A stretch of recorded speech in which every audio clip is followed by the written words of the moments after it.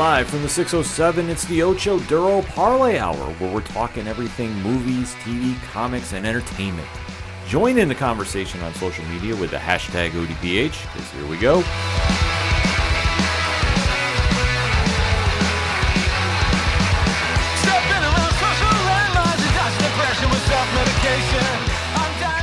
Welcome back for an all-new edition of the ODPH podcast, better known as the Ocho Duro Parlay Hour. What is going on, everybody? Thank you so much for joining us this week. My name is Ken M. Joining me in studio, as always, you know him. He is the co-host.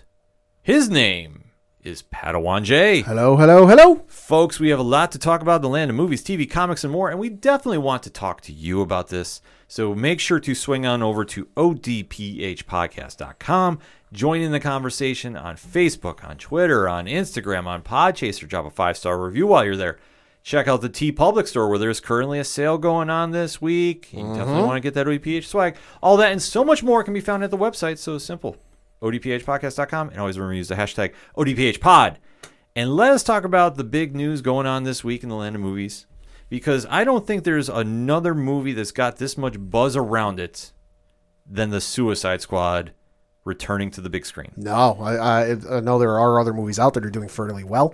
Jungle Cruise among them. Broke the previous records of Fast 9, Black Widow, and something else. I forget what the other one was. But, you know, Jungle Cruise is doing very well. But now I have the one everyone's talking about, Suicide Squad. Absolutely. And obviously, if you've been following the saga of the film version of the Suicide Squad, it has been a very interesting ride. As the director chair turns. Yes, because as we know, the Suicide Squad originally debuted on the big screen in 2016, directed by David Ayer, with a silent credit to John Ostrander, who, if you know the comics, you know he is one of the most classic Suicide Squad writers in all of history. Sure. And to take the team that is often known as Task Force X and bring them to the big screen, which the concept is very simple. Yeah. They are criminals that are part of a secret government project and given suicide missions that basically, if they'd fail, well, they're expendable to begin with anyway. Yep. They get sent into some of the worst places that, you know, the government or various agencies can't get into. That, hey, if things fail, it's not the worst thing in the world. They're villains. Nobody's going to miss them. And also, let's face it, they can't say no. No, they have no option because they are led by the one and only Amanda Waller, who is one of the most dominant forces in the DC universe. And when she puts her fist down, trust me, everybody is listening. And to see how she's done this, even with the failsafe of putting explosives in their heads, if somebody decides to go off the game plan, she has no hesitation about killing them. Nope. She's one of the most fascinating characters in all the comics, I have to say. And to see the runs in the original run of Suicide Squad have been fantastic. Ostrander's runs, I can't recommend enough. If you really want to get the vibe of what this team is supposed to be. And then when we finally got the movie version, even though we have to give a quick shout out to Arrow, and we have seen Task Force X appear on the earlier seasons of Arrow.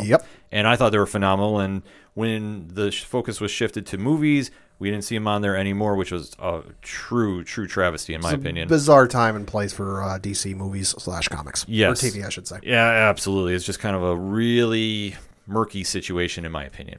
But we got the movie in 2016, like we said, and met with a lot of mixed results. Yeah. I mean, coming off the heels of Batman v Superman, Dawn of Justice, and the criticism for that film, and there were, of course, the very public reshoots to try and make it funnier, lighten the tone a little bit, and whether that worked or not is up to your own personal, opinion, but mixed results.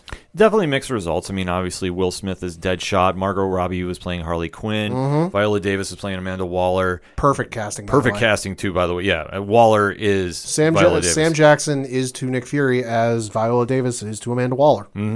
They nailed the casting on that pretty spot on, in my opinion. And the movie was a mixed bag, I guess. It's okay. Like, it was okay. Yeah. I didn't hate it as much as other people have hated it. No. It was just one of those situations where the Suicide Squad is not a happy place. It's not everybody's cup of tea. Exactly. If you read the comics, it's very dark. It's very gritty. There's not a lot of hope. No. Ever. No. But it's a great read when it's done right. So you have to really take that into consideration. When this movie came out, though, they did try implementing a lot of different things, and it just didn't translate. And obviously, being in the Snyderverse at the time, there was tie-ins a little bit. Jared Leto's Joker made an appearance. Yep, Batman made an appearance for all of like once or no, The two, bonus two scenes, scenes. yep. Well, no, he was also in the beginning of the film when That's true. Joker was driving through the city in his like chrome purple Lamborghini, which is still the wildest thing I've ever seen Joker do. And Batfleck landed on top of it. Yeah, it was one of the crazier scenes in the movie, but it just didn't really translate. And obviously, talk of another Suicide Squad movie went away for a while. Yeah. And then James Gunn came to the DCU. I mean, obviously, this was coming off the heels of him being released from Marvel and that whole mess that was going on there. So he wasn't part of Guardians 3. DC brought him in with Warner Brothers to do Suicide Squad. Well, they brought him in to do whatever the hell he damn well pleased, because it's been very well documented by James Gunn in multiple interviews. You can look it up, that when Warner Brothers, DC, whoever, approached him to do a film for them, and he said, yeah, what would you like me to do? They basically gave him a proverbial blank check, blank sheet of paper, and go, do whoever the hell you want. It's your choice. Yeah, and it worked out to perfection, in my opinion, because to really capture the voice of this band of misfits, you need the guy who brought the Guardians of the Galaxy to life. Yeah. And there's no better choice, in my opinion, and he played this very well. Because I know there was talk that he was offered Superman and he turned it down. Yeah. And I think that's a smart move, too, because I don't know how that would have translated. I'm not saying he couldn't have done it, but I just don't know how that would have worked, because he is always good about juggling around characters and really pulling the opposites together. Sure. And with the Suicide Squad, that is when they're drawn best, in my opinion, because they're not a team. Yeah. They're forced to work together. Yeah. You've seen instances in the comics where they've tried killing each other, and sometimes they have. Oh, yeah. It's one of those weird concepts that you need the perfect person to helm the ship to really make it sail. Oh, yeah. You're absolutely right. Just because I think back to when Guardians 1 was coming out, that, I'll be honest, had no idea who any of the characters were. Recognized a couple of them. I recognized Groot and I recognized Rock. I'm like, okay, I reckon him, but I don't know too much about him. He hooked me into that movie, and he got me really invested in those characters. You can say the same with the Suicide Squad, either the one that's coming out or the one that had already come out, you know, where you look at the cast of characters and, okay, people know who Harley Quinn is. You know, a few folks, you know, looking at the first film might know who Deadshot is from video games or even if they've read the comics, but by and large, he's not a real household name, you know, and you, especially the first film, you look at the cast of characters outside of, you know, Amanda Waller, who, you know, fans of the animated shows will know because she was featured very prominently, you know, in Justice League Unlimited, made an appearance in Batman Beyond for a couple episodes, you know. She was kind of known, but the rest of that cast of characters not really known. So you look at what Gunn did with Guardians of the Galaxy for somebody like me who, like I said, didn't really know a whole lot about those characters, got me invested. I'm in the same spot here with this movie as I was the first Suicide Squad movie. I know who Harley Quinn is, you know, and I know who the guy Captain Boomerang, because he was in the first movie. I know who he is. The rest of this cast, outside of Amanda Waller, couldn't tell you who the hell they are. Well, that's what brought this movie to a really interesting scenario, because this is not a sequel, but they are borrowing a lot of the same actors and actresses to return for this movie, and it's almost like a soft reboot. Kinda. The timeline is not exactly spelled out very clearly, and we don't have any spoilers for this. We just have what we've seen off the trailers. I've really been trying to duck getting any spoilers because... Yeah, there are some prominent folks tweeting spoilers out, so be careful. Yeah, exactly. And why they're not listening to the 72-hour embargo is beyond me. I digress. But when we saw this trailer, it definitely had a lot of questions that we were like, what is going on here? Sure. Because we did see some familiar faces. Obviously, we know Margot Robbie is coming back to resume her role as Harley Quinn. Yep. We do know that Joel Kinnaman is coming back as Rick Flag, who is the... perennial good guy amongst the Suicide Squad. He's the soldier that follows orders directly from Amanda Waller, who is being played once again by Viola Davis. Jay Courtney, who you mentioned too as Captain Boomerang, is back.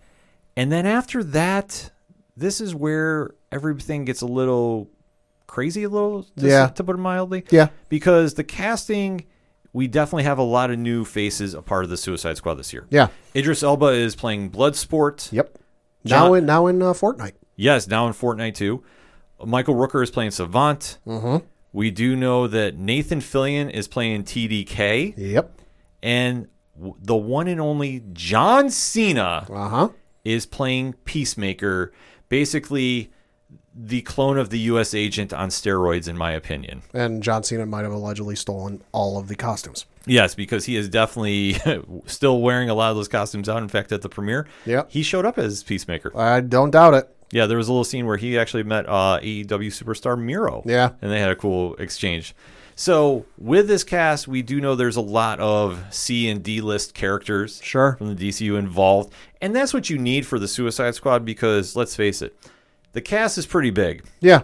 Not everybody's coming home. The names are the cast is impressive. You look, the names are impressive because one of the first promo images for this film, I think, was at DC Fandom last year or whatever it was, where they didn't even show any footage. They just showed what the characters look like, not even like the actors or actresses in their costume, just what the characters look like, who the actor or actress is playing them, and what the character name is.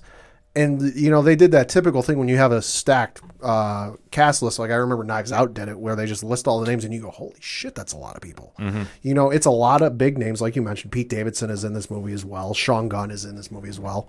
You look at the name, but then you look at the list of character names and you're like, all right, like I mentioned, heard of Captain Boomerang because he was in the last movie, heard of Colonel Rick Flag in the last one, Harley Quinn in the last one. Okay, get that. But the rest of it is kind of unknowns, not really household names. And I think that's a good thing because when you put too many big name villains in it, like if you were to think of if Batman's rogues were to team up and do a film together type of thing, so you get Penguin, Mr. Freeze, Two-Face, Joker, Killer Croc of the like, you're setting expectations way too goddamn high. That everyone's going to expect, oh my God, all these great villains, this is going to be the greatest movie of all time. Well, that's the one thing with the Suicide Squad through their original runs to currently. They've never had that franchise character that you knew was untouchable. Mm-hmm. I mean, the character core of Suicide Squad that's always been there has been Deadshot, who was played by Will Smith in the first movie. Which is not in this one. Not for any disagreements. Literally, his schedule wouldn't allow it. Yeah, the scheduling just didn't work out. You've always had Captain Boomerang around there. You've now had Harley Quinn being associated with them. She's the most recent ad, but in every carnation of the book that's come out since, she has been a part of that team for the most part. That you have that core group that stays together with Rick Flag as well. Mm-hmm. That's your basis. And they're not the household names of the Justice League. They're not, but they are given the task about taking those characters down. I mean, most famously now that we have the video game that's coming out. Yes. And the Suicide Squad is supposed to be hunting Superman and the Good Justice luck. League. Yeah, so I mean, how's that going to pan out? But that's what makes this character group interesting because they're not on that level, but they're given those astronomical missions that they're not supposed to survive, but yet they do. We'll say the Suicide Squad is given, suicide missions. Yeah, and just to see how they survive, I mean, that's what makes it so fascinating because you have moments that they don't get along. In fact, I know one moment in the comic that Captain Boomerang has an argument with somebody at a meeting. Sure. And when they're out in the line of fire, they're getting heavily shot at. He shoves that person in the line of fire to escape. Yeah, and I mean, you think of the last movie, which, again, say what you will about the movie, but you just think about the premise of what they were given the task to do. If it were like Flash, Superman, and I'll say Green Lantern, if we're talking the comics, Justice League lineup, if it just Superman, Flash, and Green Lantern, that mission, in and out in maybe 2 minutes. Mm-hmm. No issue. Sure. But you look at what that task was given to do, and some of them had powers. You had the fire with the one character, Captain Boomerang, Harley with her wildness and unpredictability. But not the most gifted individuals, and I mean that they don't have the greatest set of abilities. So it's an interesting watch just to see, all right, interesting cast of characters, how the hell are they going to pull this off? Exactly. And from the trailer that we've seen, they are given an astronomical task yet again. Like I say, timeline is up in the air of where they are. Mm-hmm. It does almost seem like it's a very clean reboot. It doesn't really feel like it's present time, but it doesn't really feel like it's a past tense. So the DC timeline at this point is what it is. Don't try figuring it out. You'll just give yourself a migraine. Exactly. Because for me, when I saw this original trailer, it had like a 70s action vibe to it. Yep. So that's where I kind of set my head at. But once I start watching the trailer, especially the most recent one that came out, that we do know who the villain is going to be. And that is one Starro, who, if you are very familiar with the Justice League, You know who that villain is. Is that starfish looking thing? Yes. Okay, yeah, they're not hiding that at all because at the premiere that took place I think it showed at like either a film festival or they had a premiere or something last week. I think it was premiere overseas. They had a premiere overseas in Europe for the 3D showing or whatever showing of the movie. They were giving out promos of like these special glasses, and Starro was on the goddamn glasses. And there was a giant Starro statue balloon thing out on the red carpet. So yeah, they're not hiding it at all who the villain is at this point. Yeah, which, I mean, like I say, to cast Starro in there, and that's kind of a wild scenario as well, too. It's a very cool throwback to the Justice League. Oh, absolutely. So we know the threat is that big and that absolutely wild to see. Because once you start seeing big starfish infecting people Yeah. and doing what they do, If we don't get like an alien type of scene, I might be a little disappointed. you're going to get something wild here, because the one thing that we've seen with the trailer thus far is they are not afraid to go a lot of different places. And say it's R-rated, so they're at no holds barred to what they can do. And also, James Gunn was given no limitations on to who he can kill off in this movie. Yes. He went to DC, Warner Brothers, and said, all right, I'm going to do this movie. Is there anyone that for future movies I shouldn't kill off? And they go, nah, do what you want. Yeah, I mean, I think the only safe one walking out of here is Harley Quinn. Maybe. From what Margot Robbie said, she's not sure what the future holds for the character just because there's nothing planned right now. Yeah, but she definitely said she's interested in coming back. Oh, yeah. Yeah, like that's the yeah. one thing, because I know some places were running that she was done like some other certain superheroes right now. But this was not a situation of that she just doesn't have anything lined up. But I'm guaranteeing you this.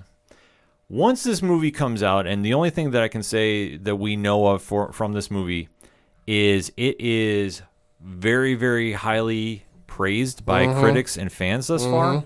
Debuted at a perfect 100 on Rotten Tomatoes. Well, 99%, but they're saying 100. Yeah.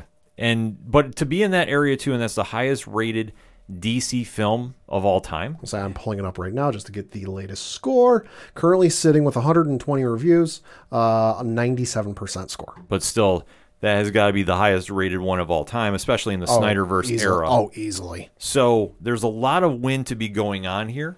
And from seeing the trailer, like I said, I'm not sure what to expect other than we're going to get a band of misfits fighting a astronomical threat that is given the Justice League, all 7 members, fits, because this is how they actually were brought together, if memory serves me right. I believe so, and I'm looking, courtesy of RottenTomatoes.com, in order. So this is under the franchises for DC Comics. Man of Steel is sitting there with a 56% critic score.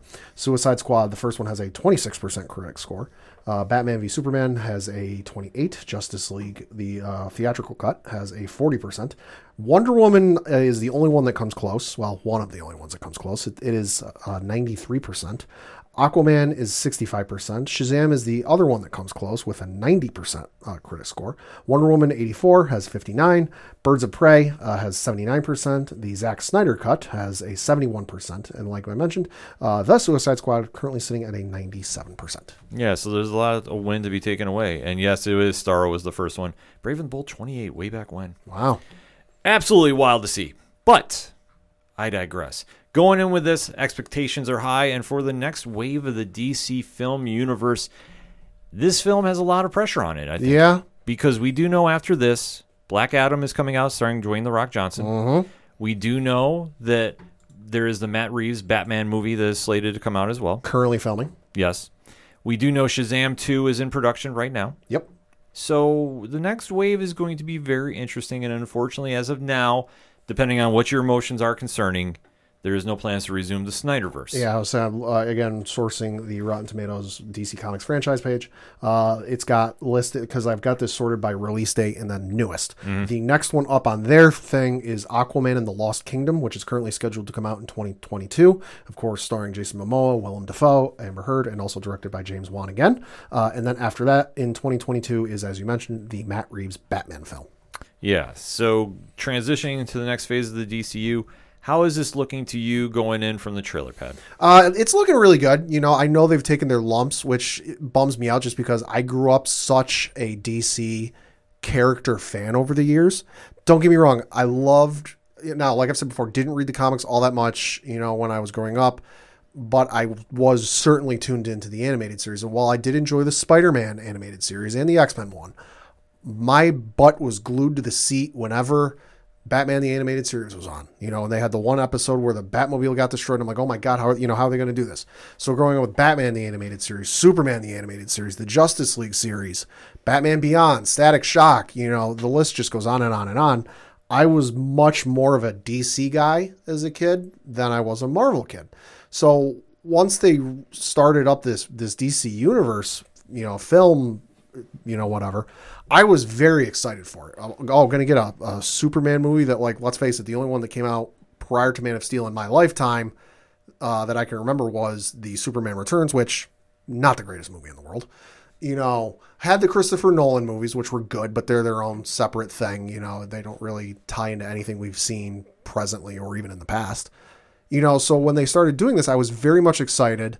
And then they started taking their lumps, and it hurt me a little bit, just because I was such a fan of these characters and the concept and Justice League, and to hear, oh, they're going to do a Justice League movie. I'm like, fuck yes, let's go. Like, yeah. I grew up on this shit. Like, that for me was my Saturday morning cartoons.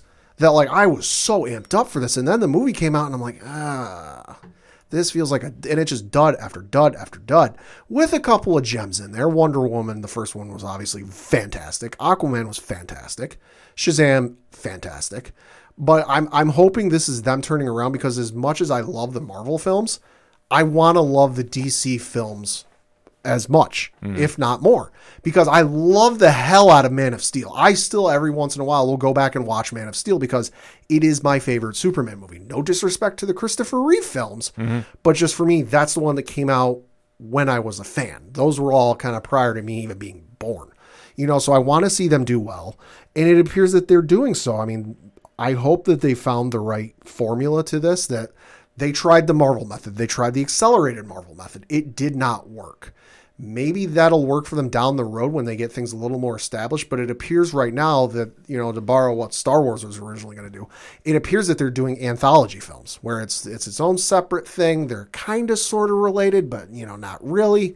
So I'm hoping DC has found their formula that works, and they can continue to grow from here, because I want to see these characters on screen. I want to see stuff from DC. I don't want Marvel to be the dominant force. Like I said, don't get me wrong, love the Marvel movies. I want to see DC succeed as well. For me, I'm with you on this. I want to see DC succeed. They have a very deep plethora of characters that, for whatever reason, it's extremely hit or miss how they translate on the big screen. We've seen very good incarnations of Superman. We've seen ones that are not so hot. Yeah. Same thing can be said about Batman. George Clooney. Yeah. Well said. Yeah. But it all goes to the story they're given. And to try bringing new franchises on there with relative unknown characters, it's a gamble always. When the Suicide Squad came out back in 2016, that was a gamble because, let's face it, they didn't have a household name of a character on that roster. No. We did know about Harley Quinn. And right. And now she's very popular. She's ascended to that level of characters that, yeah, she is a household name now. Oh, yeah. 2016, was on the rise. Was on the rise. Wasn't quite there yet. Yes, but now, forget about it. But seeing how this team is put together and how it's going to translate and how it was met with a lukewarm response for the movie. And like I say, some people I know really like it. Some people I know don't. Your opinion is your opinion. Yeah, yeah. For me, it was okay. Yeah. Didn't love it, but I was also expecting a lot more because I've read comics. Sure. I was not expecting it to be as bright and colorful in moments as it was. No. And I thought they kind of missed the mark in certain areas. But however, I thought it was a good benchmark to start with. Because the one thing that I always complain about is, how many times do we need to see a Superman reboot? Yeah. How many times do we need a Batman reboot? How many times do we need to even not a reboot, the origins? Yeah, we don't need that. No. And especially if you really want to try establishing a wide universe, you need to take shots on characters that are not household names and hope they work. Marvel has done a very good job with this, but they also came up with the idea of one shared universe. Everybody's in the same sandbox. Oh, yeah. So it's worked for them. When DC decided to try this, it wasn't established, it hasn't worked, and everybody's going to be kind of forced into puzzles that they just don't fit in. Then they were going under the assumption that, like, oh, these are some of the most famous characters on the world. We don't need to do origin stories. Everyone's going to know who they are, which for two of those folks is true. Yeah. The rest, not so much. Exactly. So this one was going to be very interesting. And then once James Gunn was over in the DC universe and given the toys to play with, he decided to take a shot with this, because I honestly never thought I would see a movie that we would have Javelin, Polka Dot Man, Ratcatcher 2 in the movie and on the big screen. I never thought they'd do this, let alone we'd have King Shark getting voiced by Sylvester Stallone. Yeah. Which is another mind-blowing moment.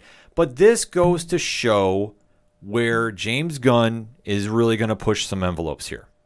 This could be an absolutely wild ride. I'm expecting a lot of high action. I'm expecting a lot of pull at your heartstrings drama. Good comedy. With great comedy mixed in. Because they do have a lot of comedians in this movie as well. They do. They also have one of the greatest voice actors of all time in this movie, in one D. Bradley Baker. Which, if you've not heard the name, look up the man's credentials on IMDb. He's been in a lot. Yes.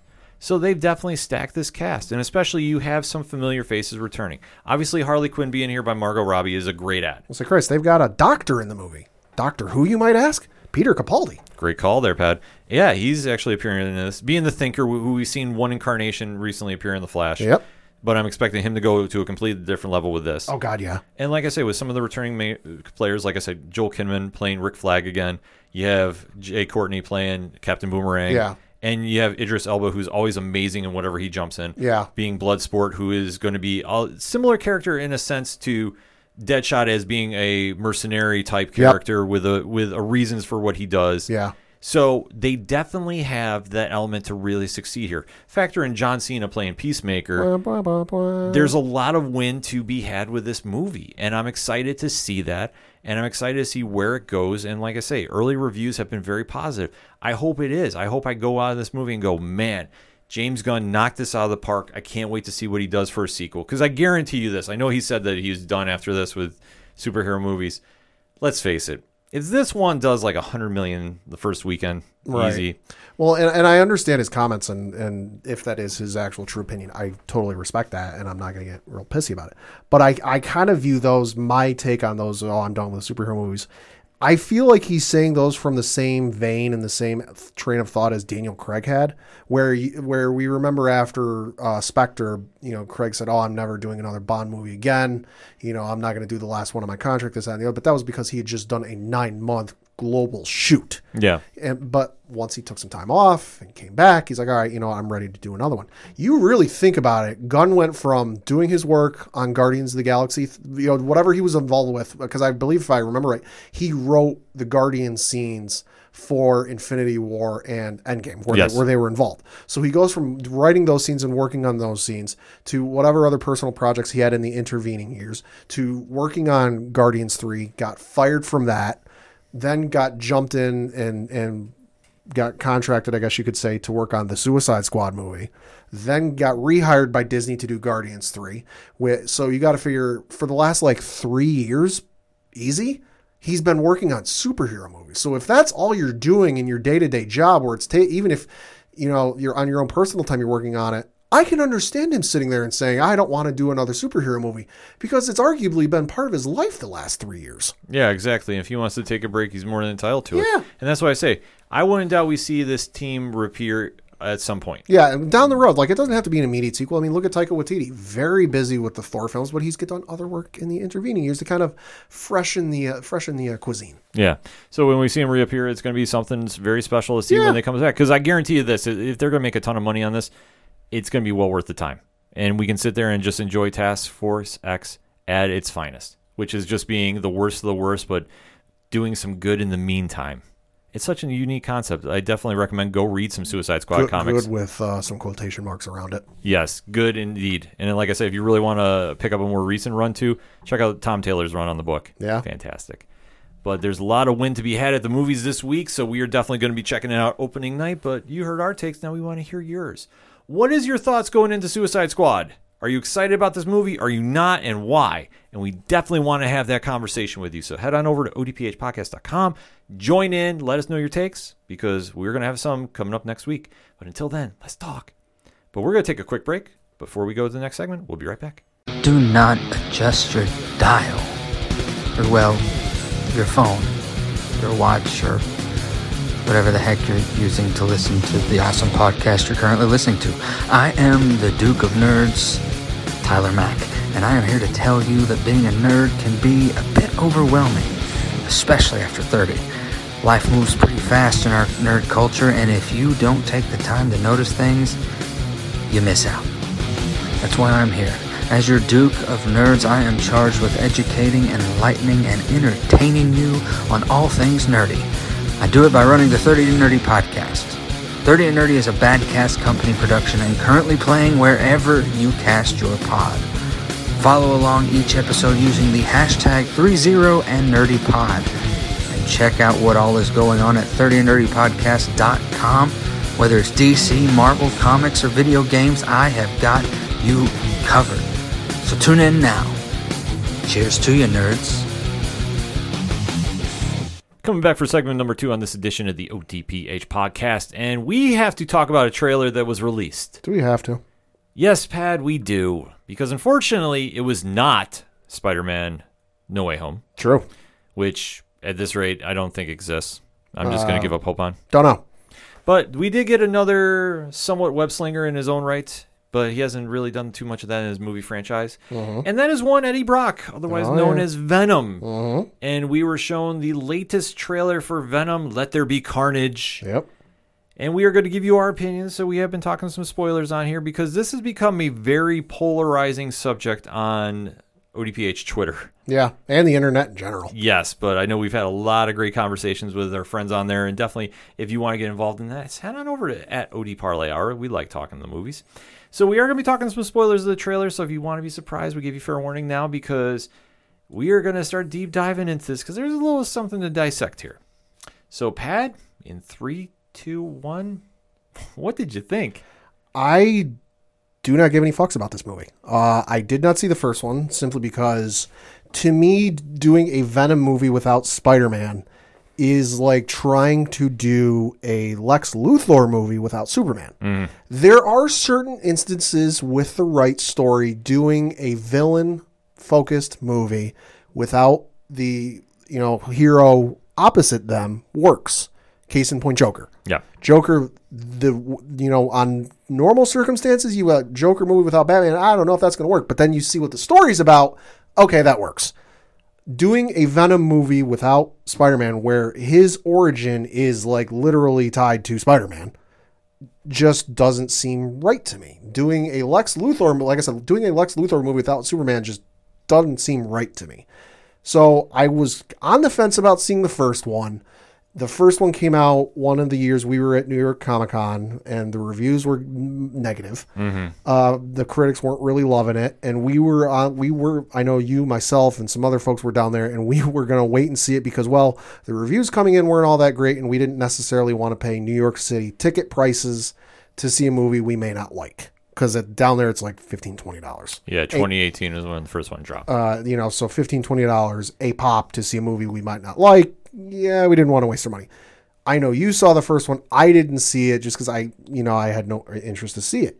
This one I have even less interest to see just because, again, far as we know, Spider-Man is not involved in this movie. And I just have Venom's a cool character. He's got an interesting backstory, and if done right, he's interesting. But I'm not a huge Venom guy. I'm not clamoring to see a Venom movie. I'm just, and plus you look at, and I know it says in association with Marvel. Who knows what level of involvement the folks at Marvel and Marvel Studios have with this. But you look at Sony's track record with Marvel-led films.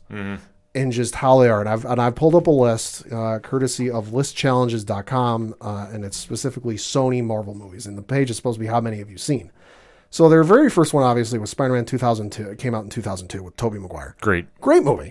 Spider-Man 2, 2004 with, Tobey Maguire. Even better. Possibly one of the best superhero movie sequels of all time. Then they had Ghost Rider, which came out in 2007 with Nicolas Cage. I think my skull's on fire. Hot fucking garbage.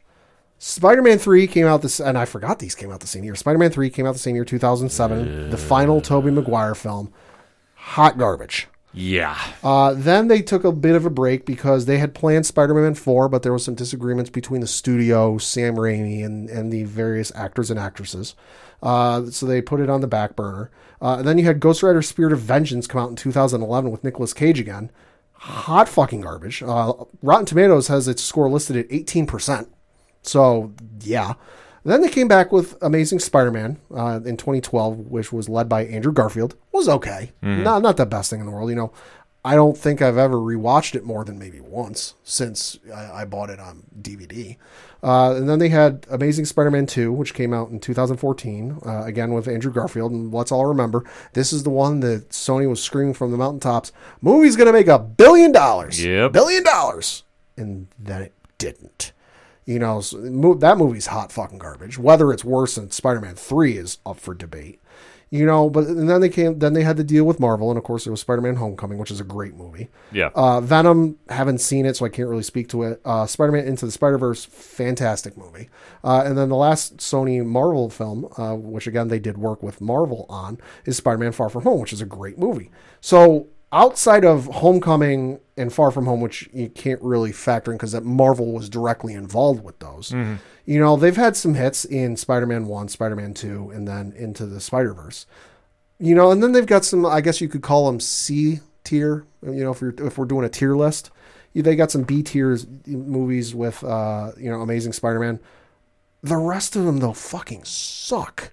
And if we're talking averages out of 1, 2, 3, 4, 5, 6, 7, 8, 9 movies that is Sony specific, Marvel's not involved with, you've got 3, that don't suck. One that's okay. So you're sitting at a 50% score, which that's failing, folks. You know, so I just don't trust Sony on their own. Look at the track record. Yeah, it worked out for Spider-Man 1 and Spider-Man 2 because, hey, origin stories are hard to fuck up. Yeah. You know, so origin stories are probably the easiest thing to do in a comic book movie. The blueprint is there. You just got to fill in the extra stuff. Spider-Man 2, great fucking movie.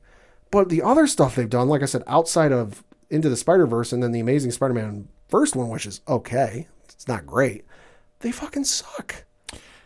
For me, going off your list, I have to agree that some just didn't deliver. I cannot stand the Andrew Garfield franchise. I am not a fan of those movies. Like I said, the first one's okay, but I haven't rewatched it in years, so my opinion might have changed since then. No, I still can't watch it because I'm sorry. I did not like that franchise. I hated number 2. Oh, number 2 was god-awful. Number 2 was not good. I think the only thing that I liked about it was they actually were following the comics and killed off Gwen Stacy. Yeah, that's about the only good thing. That was it. So other than that, I really don't have a lot to good things to say about it. But from the original Spider-Man, we had 2 great films with Tobey Maguire. Yeah. And then after that, it's kind of went off the rails. It went completely off the rails. Finally came back with Tom Holland and started getting the right direction. And obviously, Into the Spider-Verse is fantastic. Oh, yeah. Into the Spider-Verse is great. But like you said, they had 2 great films, went off the rails. And Amazing Spider-Man 2 went off the rails completely. Yeah, that was just to the point they had to get Marvel's help to fix things. Well, I think once you realize that, go to the source who knows the character best.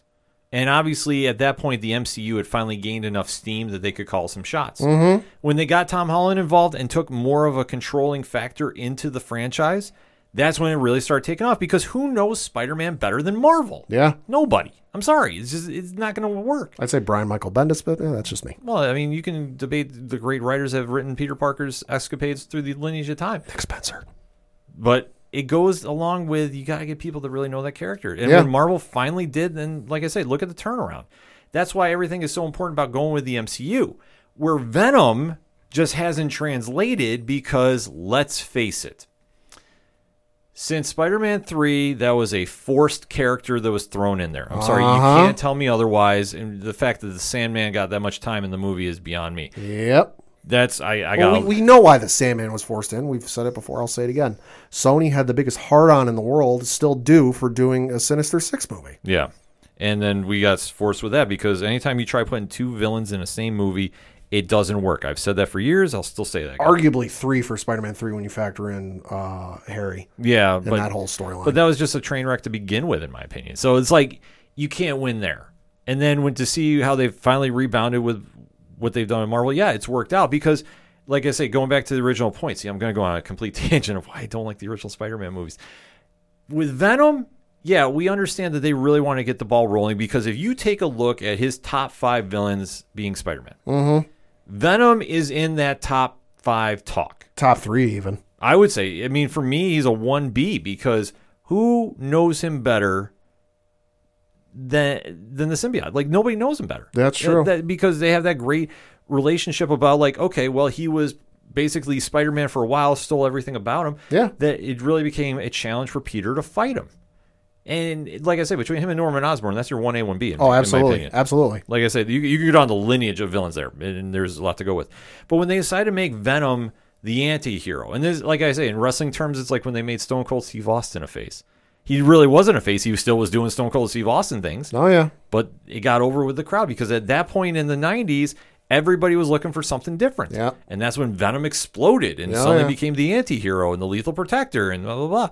So now when you're trying to implement his popularity into the movies, you didn't really have that great of a script to go off of, in my opinion. And that's why, like I said, for the first Venom movie, it's passable if you're really going in with low expectations. Yeah. I went in with high ones because at this point, we've had a great run by Donny Cates. Mm-hmm. That has really put a lot of energy back into that character and and the fantastic work that he did on that series. It goes without saying. Like, if you're not reading that, you need to. It's kind of like with Harley Quinn. Harley Quinn was obviously a very much beloved character. Now she's kind of ascended to that other level of being recognizable all over the world.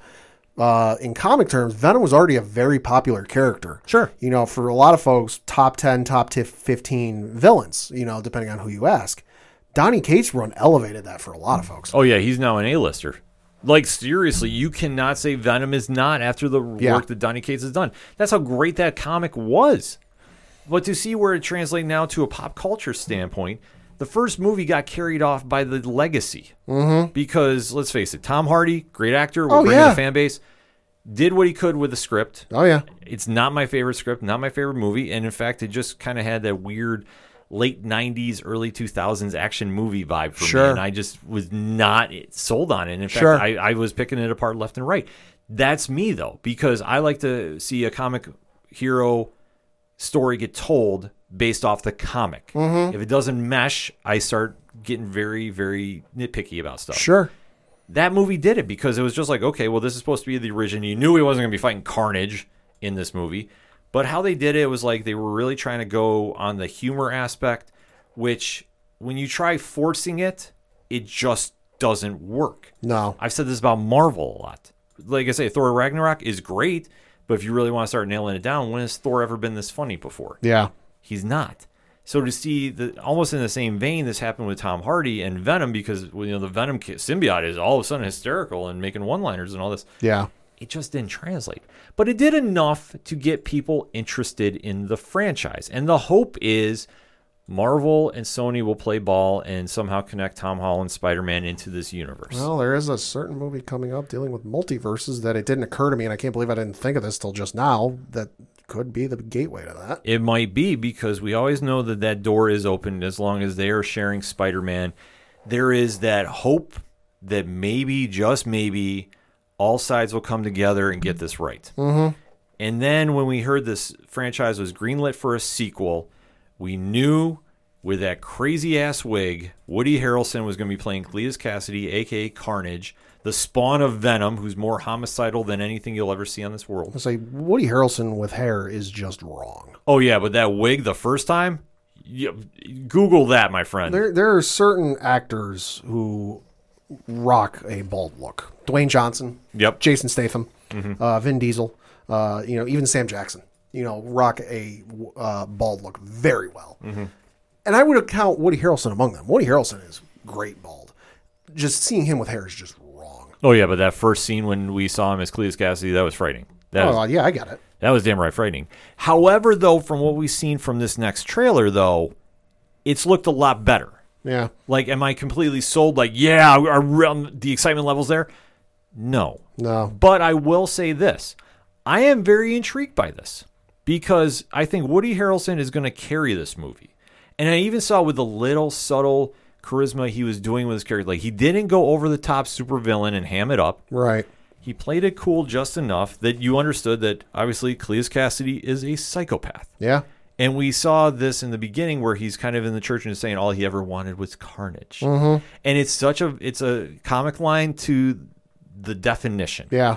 But it works. Well, he said the thing. Yeah. And but it works. I mean, that's the thing. He knows how to play it off, because a lot of this trailer, we get a lot of Venom versus Eddie. Yeah. And the fight for control, because Venom has now become so much of a predator force that he wants just to eat everybody, which it hails back to his early stages in the comics. And disagreements between the two, which happens. Yeah, which they do try playing off for a lot of comedic relief, because for a lot of the moviegoers, when they first saw the first Venom, they really loved that point of it. Yeah. It is what it is. And, like I say, for me, it didn't connect. I was like, okay, we're really trying to make him too funny.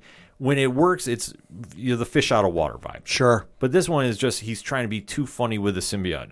And then when they finally reveal a little bit about what is going on with the story, because somehow, some way, we know that Cleus Cassidy knows about Eddie Brock being a symbiote. Yep. He knows somehow. They have not explained that part in the movie just yet. But from the trailers, we understand it, because suddenly Eddie Brock is still being the journalist and trying to dig into what is really going on. I'd have to dig it up, but I want to say, because I read the Ultimate Spider-Man line a lot when I was a kid. I want to say in the Ultimate comics that Carnage was a spawn off of Venom in that aspect. So maybe they're borrowing from the Ultimate line, where it's like, and again, I could be entirely wrong. I got to dig it up, but maybe they're borrowing a little bit from the Ultimates comics. They might be doing a little bit of that, because as we see when Brock finally meets Cassidy winds up cutting him open, and that's how he gets the Venom blood, because he tastes the blood and he's like, this isn't blood. Right. So he knew something was up, because that's the whole point of him luring Brock to come see him in jail. And it's a very interesting scene, because this is how he gets this Venom symbiote in his system. As we see, Cassidy is on the death sentence. He's getting on death row. They're about ready to kill him off. He activates Venom, or Carnage rather, and then you see just Carnage doing what Carnage does best, and that is killing everything in front of him. Okay, I dug up the Carnage symbiote from the Ultimate universe, courtesy of the Marvel fandom wiki page. Under Origin, it says, when Dr. Kurt Connors discovered that Peter Parker was in fact Spider-Man, he offered to help him, feeling he owed the young hero, who had previously helped him after he turned himself into the Lizard. Following a fight with the Madman Gladiator, Peter went to Connors' lab for medical treatment. Connors helped him, and after Spider-Man departed, he examined Peter's blood out of curiosity. Intrigued by what he had found, Connors wanted to try to use Peter's DNA to create something new.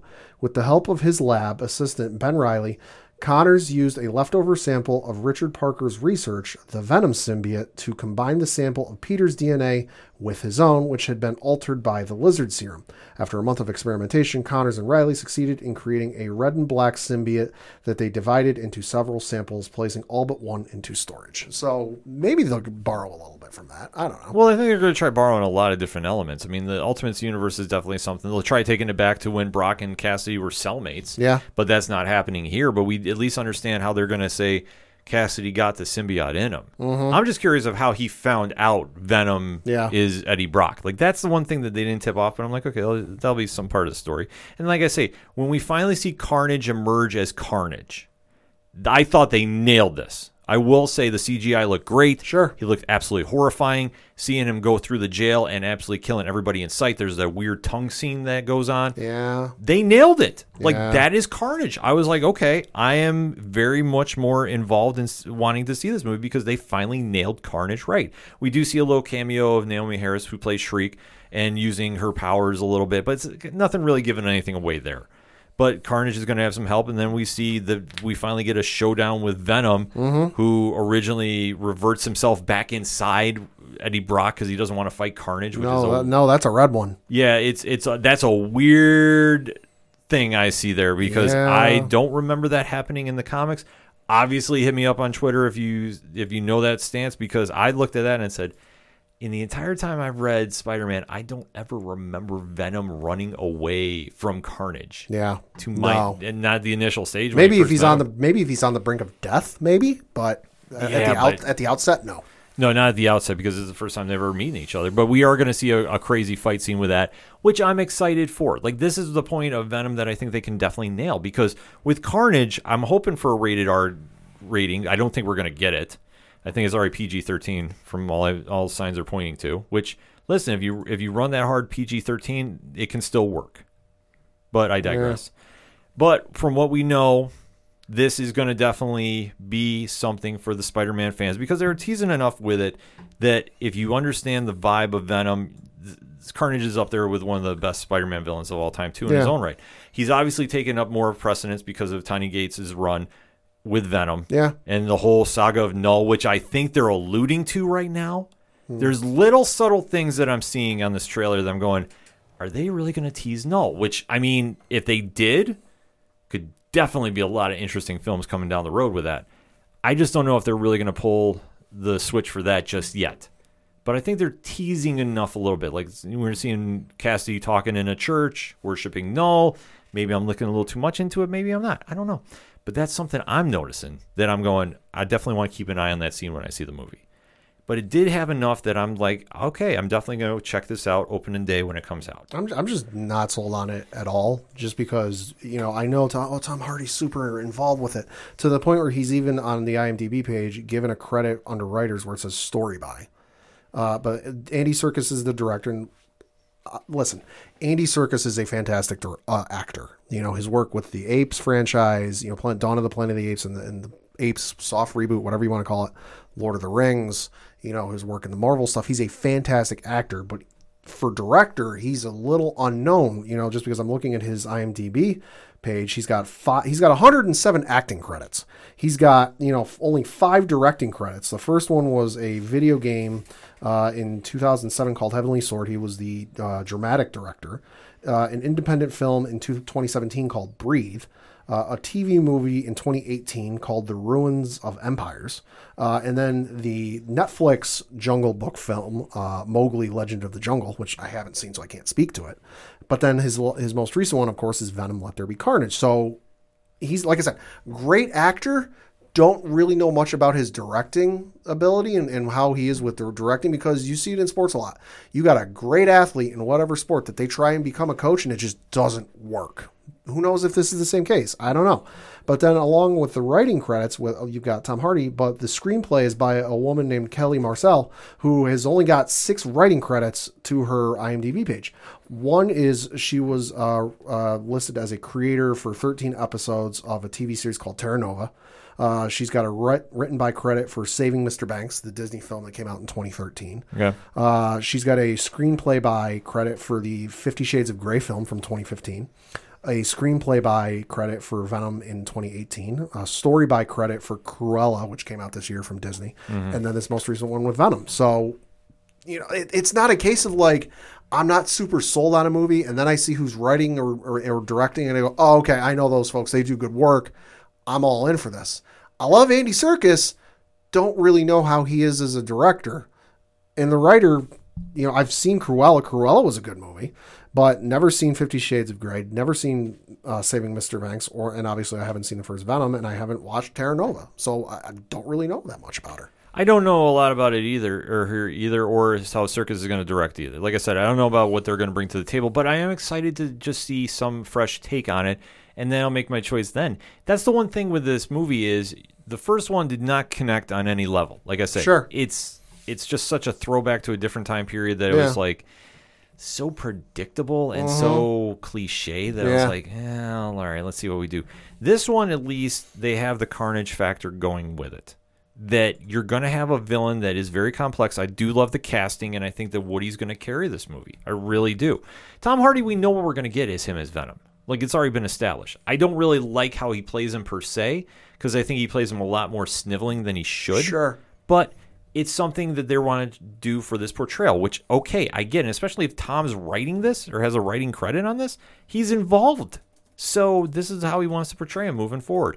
All right, let's see if this gets any better, because when you have that A-list villain now, you got to bring it for the script. You have to. If this falls flat and they do some kind of weird reasons ending to this is going to put the franchise back a couple films, I think. I really do. Like, I mean, I'm sure it's going to make some bank when it comes out, but sustainability for a future one, I don't know. I think you got to really kind of go in with bated breath. Yeah. I really do.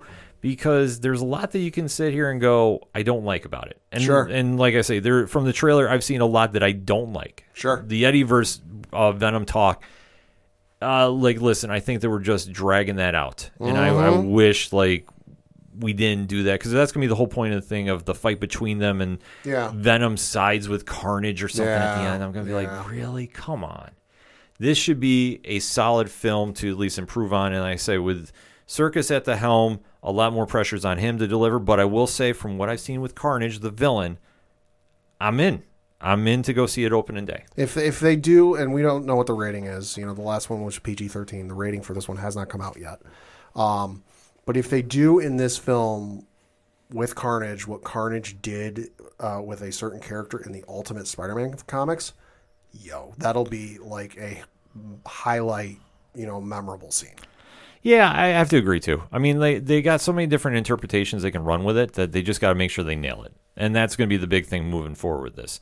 Because with the trailer, there's some win and there's some bleh. It just depends on what your take is going to be for this. Like I say, for me, the early film in 2018 did not really sell me on, I want to see another one. But I was more intrigued about Woody Harrelson. He's the big X factor. Sure. The takeaway to kind of wrap the segment up. He is the X factor that is going to be the one that makes or breaks this film. Everybody else just really needs to balance off him, and I hope he gets something out of Tom Hardy's Venom, that we kind of see that strife between them, the big build-up, the big fight, the big angst. I want to see that on this film. If I get that, I'm going to say this is going to be a win.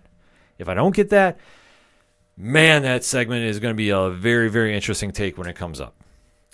Venom Let There Be Carnage is slated, as we record, to come out September 24th. So hit us up on that hashtag ODPHpod. You saw the latest trailer. What is your thoughts about Venom Let There Be Carnage? Are you excited about it? Are you not? And why? Let's have that discussion, shall we, folks? We're going to take a quick break. We'll be right back. Hello, I'm Mark. And I'm Jasmine. And we're the hosts of Geeks Unleashed, the weekly pop culture news and reviews podcast. We review and discuss what's current in the world of comics, movies, and television. You can check us out on social media. We are at Geeks Unleashed, and you can listen to this podcast wherever you get your podcasts. Coming back for another segment on this edition of the ODPH podcast, and there is a situation that's kind of breaking and stewing, and with the situation at movie theaters going on, I feel we need to talk about it. Yeah. Because when I first heard this, it was like, wait, what? And now we're kind of picking up a little more steam.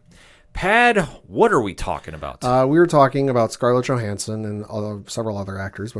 First one was Scarlett Johansson suing Disney Studios for some extra pay, back pay, given the circumstances surrounding her contract and the way that the Black Widow film was released. Specifically, the fact that it was released in theaters and also online through their Disney Plus Premier Access. Yeah, so this is kind of an interesting story that was breaking, because obviously we talked at length about how Black Widow was coming out on Disney Plus and at movie theaters, had a great opening week, did very good numbers at both. Yeah. Second week took kind of a nosedive, to put it mildly, at the movie theaters. But the question became why? And there's a lot of internet rumor talk, fingers getting pointed, by fans and such.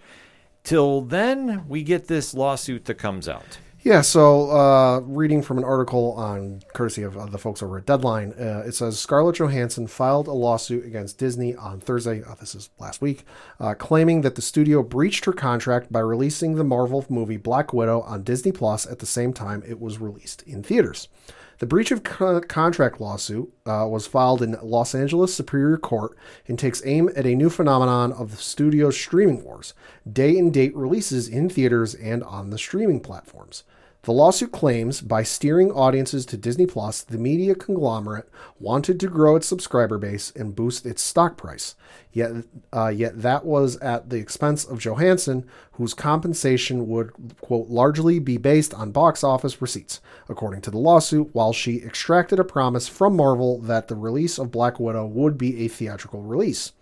The lawsuit also claims that Disney financial disclosures make clear that the very Disney executives who orchestrated this strategy will personally benefit from their and Disney's misconduct, as it identifies Disney's CEO's Bob Chapek's equity grants totaling 3.8 times his $2.5 million base salary in 2021, with the primary justification for that award being the launch of direct-to-consumer services.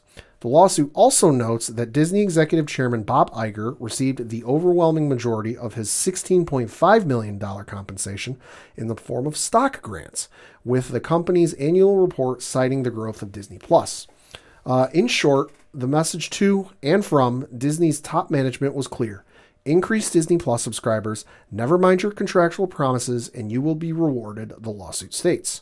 Johnson's attorneys, John Berlinski of Kasowitz Benson Torres LLP, said in a statement, "It's no secret that Disney is releasing films like Black Widow directly onto Disney Plus to increase subscribers and thereby boost the company's stock price, and that it's hiding behind COVID-19 as a pretext to do so. But ignoring the contracts of the artists responsible for the success of its films is furtherance of this short-sighted strategy, violates their rights, and we look forward to proving as much in court. This will surely not be the last case where Hollywood talent stands up to Disney and makes it clear that, whatever the company may pretend, it has a legal obligation to honor its contracts." Spokesmen for the company did not immediately respond to a request for comment. So then later that day or the next day, Disney fired back. And again, this from folks over at Deadline. It says the Walt Disney Co. has fired back at Scarlett Johansson's lawsuit over the release of Black Widow in a biting statement in which it said that the litigation showed a callous disregard to the COVID-19 pandemic and even revealed that she has so far received $20 million from the project. Ooh. A Disney spokesperson said, "There is no merit whatsoever to this filing. The lawsuit is especially sad and distressing in its callous disregard for the horrific and prolonged global effects of the COVID-19 pandemic. Disney has fully complied with Ms. Johansson's contract, and furthermore, the release of Black Widow on Disney Plus with Premier Access has significantly enhanced her ability to earn additional compensation on top of the $20 million she has received to date." In her lawsuit filed on Thursday, in the Los Angeles Superior Court, Johnson claims that the day and date release of Marvel's Black Widow on Disney Plus in theaters was a breach of her contract. The lawsuit contends that Disney Plus release siphoned potential theater goers, costing her potential compensation tied to the movie's theatrical revenue. Disney's reference to COVID-19 referred to what the company has said has been a motivating factor for the day and date release, given the limitations on theatrical moviegoing because of the pandemic. The company's revelation of Johnson's compensation was also unusual on the record disclosure of the movie pay. So it's getting ugly. It's getting very ugly. And I guess my initial takeaways from reading this. One, I don't think we'll see Scarlett Johansson back in the MCU anytime soon. Not in the immediate future. Nope. I think that's a done deal, unfortunately. And I think that she, in my opinion, she's got an argument. Mm-hmm. I think she does. But Disney has one too. I know that sounds very confusing, but let me break this down. We do live in a very odd era right now with everything going on with C-19. So I know that business is shifting the direction to get product out. Yeah. And the question, I guess, when I read this is when Scarlett Johansson signed her contract, streaming a movie on Disney Plus because of a pandemic was not on the table. Yep. So I think at this point when we decided to go to the new business route of streaming it, something should have got reworked. Sure. And I think that is the argument. And quite frankly, I agree with Scarlett on this one. I mean, it's messy on both sides just because I get why she's doing it. Yeah, I fully get it. But on the other side, it's a bad look on Disney's part to cite the COVID-19 pandemic, which I get. It's why the movie was delayed for like an entire year. Yeah. But it's not a good look to say, listen, the pandemic's a reason why we had to do this, blah, blah, blah. But then, the week the movie came out, you were praising how well the movie did and even citing the box office numbers on top of how much money it made through Disney Plus. Preach it. Because that's not something they normally do. I don't think they've done that. They've never done that. They've, for all of the films they've had come out through their Premiere Plus access, Mulan, Cruella, Jungle Cruise is the latest one. We've never heard how those movies did financially. And that's not a Disney thing. That's a streaming thing. We very rarely will a service like a Netflix, Hulu, HBO Max, Disney Plus, Amazon go, in the opening weekend or the opening week of our show or movie, whatever it is, came out, it was watched X number of times by Y number of account holders. Very rarely will you hear that. And some people don't like it. Some people don't care. Is what it is. But to say that, have Scarlett Johansson then come around and file this lawsuit and then go, oh, listen, it's not our fault we had to do this. It's because of the pandemic. Y'all made the money. That's the whole thing. Preach it, Pat. You nailed it right on the head. The fact that you released the financials, I thought was interesting at the time. Because they, like you touched upon, they never have done that. I don't remember them doing that for HBO Max and the movies they've had streamed there. No, people have figured it out, but that's going through like some third-party sites and nothing official from HBO. Right. But the fact that we actually had the numbers get released, I was like, oh, this is going to be interesting. Because then once we heard about the massive drop-off, well, if you had 60 million or whatever it was that bought Disney Plus for the movie, you now have unlimited watch use of it. And that's not just for your profile. It's for anyone who has a profile on your account. I've said before, and I'll say again, I bought Cruella on Disney Plus Premier Access. Not because I couldn't go to a theater. It's because my girlfriend really wanted to see it, and none of the showtimes were convenient for us to get to a theater. Yeah. It was like the last two showtimes of the day at the theater, at the two theaters in our area, and we would not have made it even with the whole half hour of ads and previews. We just wouldn't have made it. We would have missed the first 10 minutes of the movie. So I said, listen, I'll bite the bullet. I'll pay the $30 to watch the movie on Premier Plus Access, because by the time you factor in the gas and the ticket price, it's the same price anyway. Yeah. But because I bought the film, it wasn't now on my profile. I have a profile. My girlfriend has a profile. My sister has one, and my parents have one. So there's 4 profiles on my account. I bought it so not just my profile can watch it, but my girlfriend, my sister, and my parents could all go and watch said film because I bought it. Right. And that's unlimited times up through when it's eventually dropped on Disney Plus for everybody else. That's the whole point of doing the business now. And I can understand if your contract is tied to a theatrical release, is there anything tied to a streaming release? And I think that that's something that needed to get amended before this was released. Because, I mean, obviously the talk, we knew theaters weren't going to be open, but we have to get the Marvel ball rolling. I get that.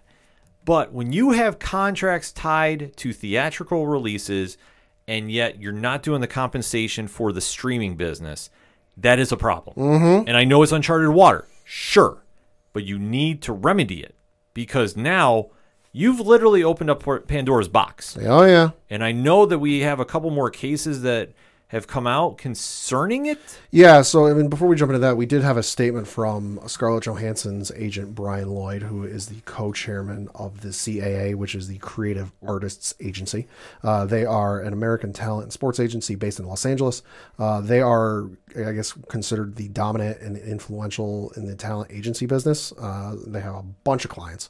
As of March 2016, they had almost 2,000 employees. But he said, quote, "I want to address the Walt Disney Company's statement that was issued in response to the lawsuit filed against them yesterday by our client, Scarlett Johansson. They have shamelessly and falsely accused Ms. Johnson of being insensitive to the global COVID pandemic in an attempt to make her appear to be someone they and I know she isn't. Scarlett has been Disney's partner on 9 movies, which have earned Disney and its shareholders billions. The company included her salary in their press statement in an attempt to weaponize her success as an artist and businesswoman as if that were something she should be ashamed of. Scarlett is extremely proud of the work that she and all the other actors, writers, directors, producers, and the Marvel creative team have been a part of for well over a decade. This suit was filed as a result of Disney's decision to knowingly violate Scarlett's contract. They have very deliberately moved the revenue stream and profits to the Disney Plus side of the company, leaving artistic and financial partners out of their new equation. That's it, pure and simple. Disney's direct attack on her character and all else they implied is beneath the company that many of us in the creative community have worked with successfully for decades. Johnson's breach of contract lawsuit was filed in Superior Court yesterday, and it is the first public slam by a Hollywood star against the studio that's reaping money by crushing theatrical windows at the expense of talent in exchange for spiking its stock for the sake of its newfound streaming service. Disney's stock price in the wake of Disney Plus has hit a 52-week high of $203.02. Shares are now trading at $176.90 at the time of this report, which was written on the 30th of July, so I can dig up the numbers there. But no, this isn't the only one you've had. I know there's been talk of Gerard Butler, who is a very well-known actor, suing Millennium Films for $10 million related to Olympus Has Fallen. You know, the movie that came out like 7 or 8 years ago. Yeah. See, that one, in my opinion, I don't think it has much of a leg to stand on, because the streaming era was not fully involved. No. So if he's basing the suit around that, I don't really see the grounds. I'll say Disney stock price as we record, and I believe the markets are going to close in about 10 minutes as we record. There are currently $172.69 a share. Yeah, which, I mean, listen, Disney is making money hand over fist. We get that. But I think now you have opened up a very big Pandora's box with Scarlett Johansson. Mm-hmm. And I think that this is going to change the way they do business in Hollywood. I think you are going to see a groundbreaking case now. Because with films that are out now, and I want to say with everything that has been released in the COVID era, I think beforehand it's very tough because you did not have films go straight to streaming. Well, in a lot of instances, this isn't, especially with like the Gerard Butler situation, this isn't going to be really applicable because studios don't, by and large, sign actors or actresses to multi-film deals. Mm-hmm. You know, they sign them on for a movie, it's over, and it's done with. So, you know, the rest of the Marvel folks, I think they seriously got to take a look at their agents and see what their contract says and say, hey, listen, we might want to start talking things and figuring things out. Should we have to go down this road ourselves?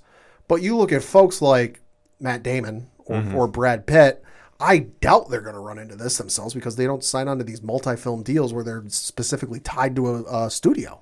Well, that's the interesting point is with you have films going straight to streaming, and I'm honestly just looking at HBO Max right now. Sure. Are you going to now see a big push from actors and actresses trying to get lost wages compensated? I mean, it's a very fine line to walk, and this is what makes this case so crazy, is that, yes, with everything going on in the world and theaters not being open to full capacity and the whole ball of wax that it is, the business has to be taken care of on the ground level. That if you're going to make the move, you're going to have to rework the contracts out. That's where the big bottom line is here. That Scarlett Johansson did not get a fair share of money because of how the contract is written. Yeah. Like, did she get paid? Yes, she did get paid. But is it to the full contract if you are moving a film out of the one point of your contract? Mm-hmm. Like, that's where the gist is right here, because since the film went to streaming, X amount of money went there instead of to the theaters. Yeah. Which translated to the actors involved with the film. This is where it needs to get kind of hammered out, and you need to set a benchmark moving forward. Because I feel now, with the example you brought about Cruella, Pad, yeah, I could see Emma Stone doing the same thing. Well, and there's a potential one for that. Reading from an article courtesy of ScreenRant.com, it says, and they list a whole bunch of actors, and I'll get to the Gerard Butler, back to the Gerard Butler one because they mentioned that one. But the thing says, even here, Emma Stone's potential lawsuit. Emma Stone, who played the title role in Disney's Cruella, is reportedly pondering following suit and filing her own claim against Disney regarding the simultaneous theatrical and streaming releases of the live-action prequel to 101 Dalmatians. While the details of Stone's contract with Disney are also not publicly known, it would not be surprising if she also had a contract where her final salary was contingent upon box office receipts of Cruella. It has been noted, however, that Cruella's box office numbers were not as impressive as projected, despite being a critical smash, and many have blamed the Disney Plus premium access option for that fact. And the thing of it is it's these contracts aren't just, oh, hey, you agree to get paid $20 million for the film, and you show up, you do your work, and you leave. A lot of these contracts are tied to however much, you know, they get their base salary, you know, their pay, but then there's also clauses where, like, if the movie, you get so much percentage of what the movie makes at the box office. Like the one I can remember famously was Sean Connery, God rest his soul, was offered the role to play Gandalf in Lord of the Rings. Wow. And he was offered somewhere in the neighborhood of like 5% or more of whatever the film made at the box office. I forget the base salary pay, but with the base salary pay on top of the like 5 or 10%, whatever it was, he would have made off the box office. He would have been the highest paid actor in Hollywood history, bar none. But the one that came out, and the other one I can remember was Matt Damon was at the Cannes Film Festival a couple of weeks ago, premiering his film that's out, Stillwater, and he discussed how he turned down the lead role in some movie called Avatar, where, he said, quote, "I was offered a little movie called Avatar. James Cameron offered me 10% of it. I will go down in history. You will never meet an actor who turned down more money." So Damon would have got whatever his typical pay is for a movie, and then the movie made $2.8 billion. So using a little website, I round up $3 billion. He would have made somewhere in the neighborhood of $300 million. Like, that's freaking nuts. So these actors and actresses aren't, not every actor, but the big ones aren't just paid base salary. They get percentages, and you have these films like you mentioned, Cruella, Jungle Cruise, and we know Dwayne ain't gonna do this because Dwayne ain't hurting for money, so don't expect this out of Dwayne. But it's understandable that, like, hey, I'm gonna get a certain percentage of the box office, and it's getting cut into because Y number of people are going to the streaming service and not the theaters. Well, that's the question you're going to have to ask about it. I mean, I think it's just a sheer principle. Mm-hmm. And I think especially with how the reaction was for Black Widow, this is what's causing the spark here. That there's a lot of questionable blame being thrown at a lot of people concerning why was there the big drop-off. Yeah. And you have to think about it because for the Marvel Cinematic Universe, was it a flop? No. By no means. But was it the big, gigantic blockbuster that people were expecting? Debatable. I mean, I think the drop-off can be tied to there wasn't anything new for the overall story just the bonus scene. By and large, to use an anime term, and this isn't a slight against the movie, I love the movie, it was a great movie, but to use an anime term, for the overall Marvel story, this was filler. Yeah. This was a filler episode of an anime show where, yeah, you got stuff out of it, but it really didn't advance the overall plot of where the Marvel Universe is going. Right. So I think you can tie it to that. I think for a lot of folks like you, myself, and you, and the folks we went with, we really wanted to see what we wanted, and we went and saw it. I think there are still people who are going to see it, just they know, okay, this is kind of like an intermission film, so to speak, that it's taking place between two films that have already come out. We know what's going to happen with her. We can kind of wait, and we don't necessarily need to see it right out the gate. We can just wait. Yeah. It's going to be a very interesting case to watch, and I think that Scarlett's got a real strong case, in my opinion. Yeah, well, like I said, Gerard Butler's got a weak case, if you ask me. Yeah, he's got, I just don't understand why he's even trying to go for this. I mean, yes. You got the article in front of you. Yeah, so again, reading from the Screen Rant article, it says, while not attracting as much attention as Johansson's lawsuit against Disney, actor Gerard Butler filed a similar suit during the same week against the New Image, Millennium Media, and Padre Nuestro Productions. It is Butler's contention that he has yet to be compensated for the residuals he earned based on his original contract for the 2013 action film Olympus Has Fallen. While the particulars of the contract have not been made public, it seems likely that Butler had similar agreement to Johansson's and agreed to a lower base salary in exchange for a percentage of the film's box office. While Butler's claim does not make mention of having lost revenue because of streaming shifting, it still bears consideration in relation to Johansson's case, as it highlights another way in which actors can lose money because of residuals. Yeah, but like I said, I don't think it's that strong of a case. Mm-hmm. I think Johansson's got a legit one because, let's face it, we're now in a different business model. Mm-hmm. We didn't have this kind of situation back when Olympus Has Fallen came out. So like I said, I don't see that one going in his favor, to be honest. But I mean, like I said, I'm not a lawyer. I just play one on a podcast. And like I said, it's $10 million for a movie that came out like 7-8 years ago. They could very well just cut him the check and go home. Yeah, I mean, you might see something like that happen. And I think that Disney is smart. They do work out a settlement deal with Johansson. And I would think for any movies that you're going to be doing the split at the box office, you need to work out a deal with your actors involved. Uh-huh. That if you don't do this moving forward... Because this is a precedent not just for Disney, but for every studio. Oh, I'm looking right at HBO Max right now. Because you're telling me for all the movies that have come out, and I'm going to go back to Wonder Woman 84. Wonder Woman 84, Godzilla vs. Kong. Mortal Kombat. I'm sure there's more I'm probably forgetting. Dune down the road.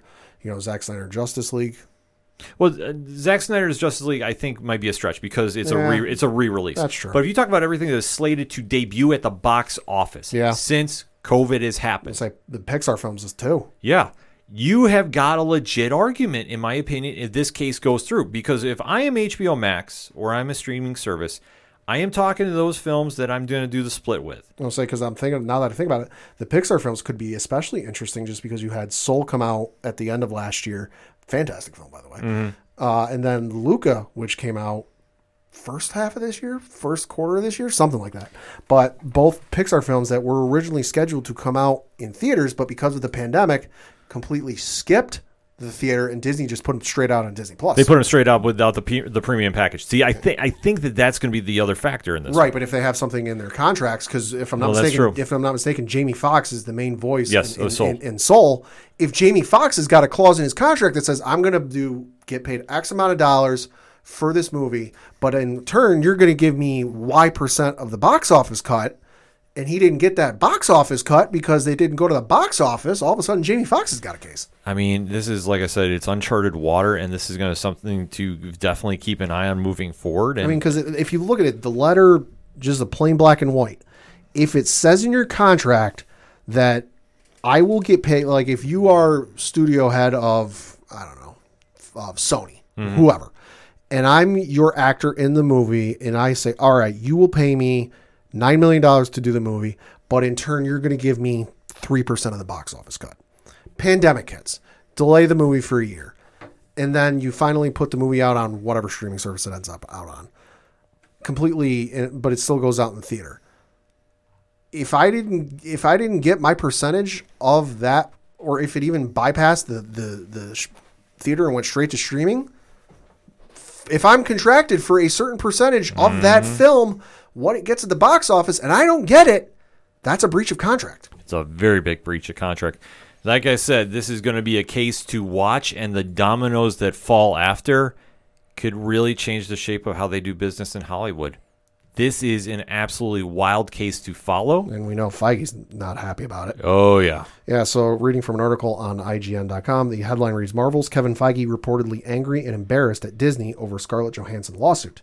Article reads, Marvel Studios president Kevin Feige is reportedly angry and embarrassed over Disney's response to the Scarlett Johansson lawsuit, feeling the company did not do enough to make it right with one of Marvel's biggest stars.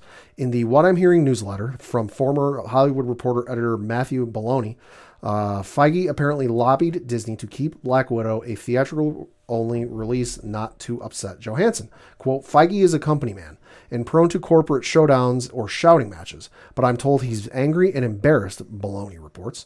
He lobbied Disney against the day and date plan for Black Widow, preferring the big screen exclusivity and not wanting to upset his talent, close quote. Furthermore, the report says that when, quote, the shit hit the fan, the movie started tanking and Johansson's team threatened litigation. Feige tried to get Disney to make this right with her, close quote. Interesting times, man. I know Feige, he probably sees the writing on the wall, especially with Shang-Chi coming out. Uh-huh. How is that gonna fly? Shang-Chi, Eternals. This is going to be a PR nightmare. And that's on top of whatever else Disney's got coming out this year. Exactly. Disney has better get this wrapped up very quickly.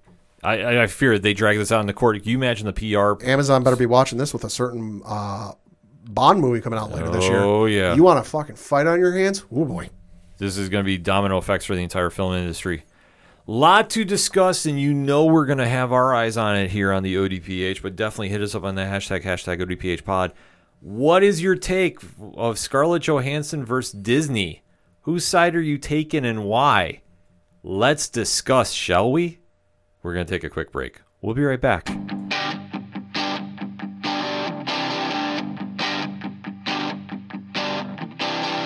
This is Tom from Tom Joe Lou, This is Matt from Sideroom Sounds. and you're listening to ODPH Podcast. Wanna go where no one knows my name, to the desert, the oceans, or the plains. 'Cause I wanna... Coming back for the final segment on this edition of the ODPH podcast. Pad, what you got for those one shots? Oh, first we got an update on the Bob Odenkirk situation because, as we mentioned last week, he was taken to the hospital because of a heart condition. Nobody was quite sure what was going on.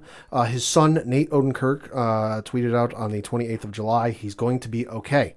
So that was definitely good news, but the man himself, Bob Odenkirk, did tweet out on July 30th, "Hi, it's Bob. Thank you to my family and friends who have surrounded me this week and for the outpouring of love from everyone who expressed concern and care for me. It's overwhelming, but I feel the love and it means so much. I had a small heart attack, but I'm going to be okay thanks to Rosa Estrada and the doctors who knew how to fix the blockage without surgery.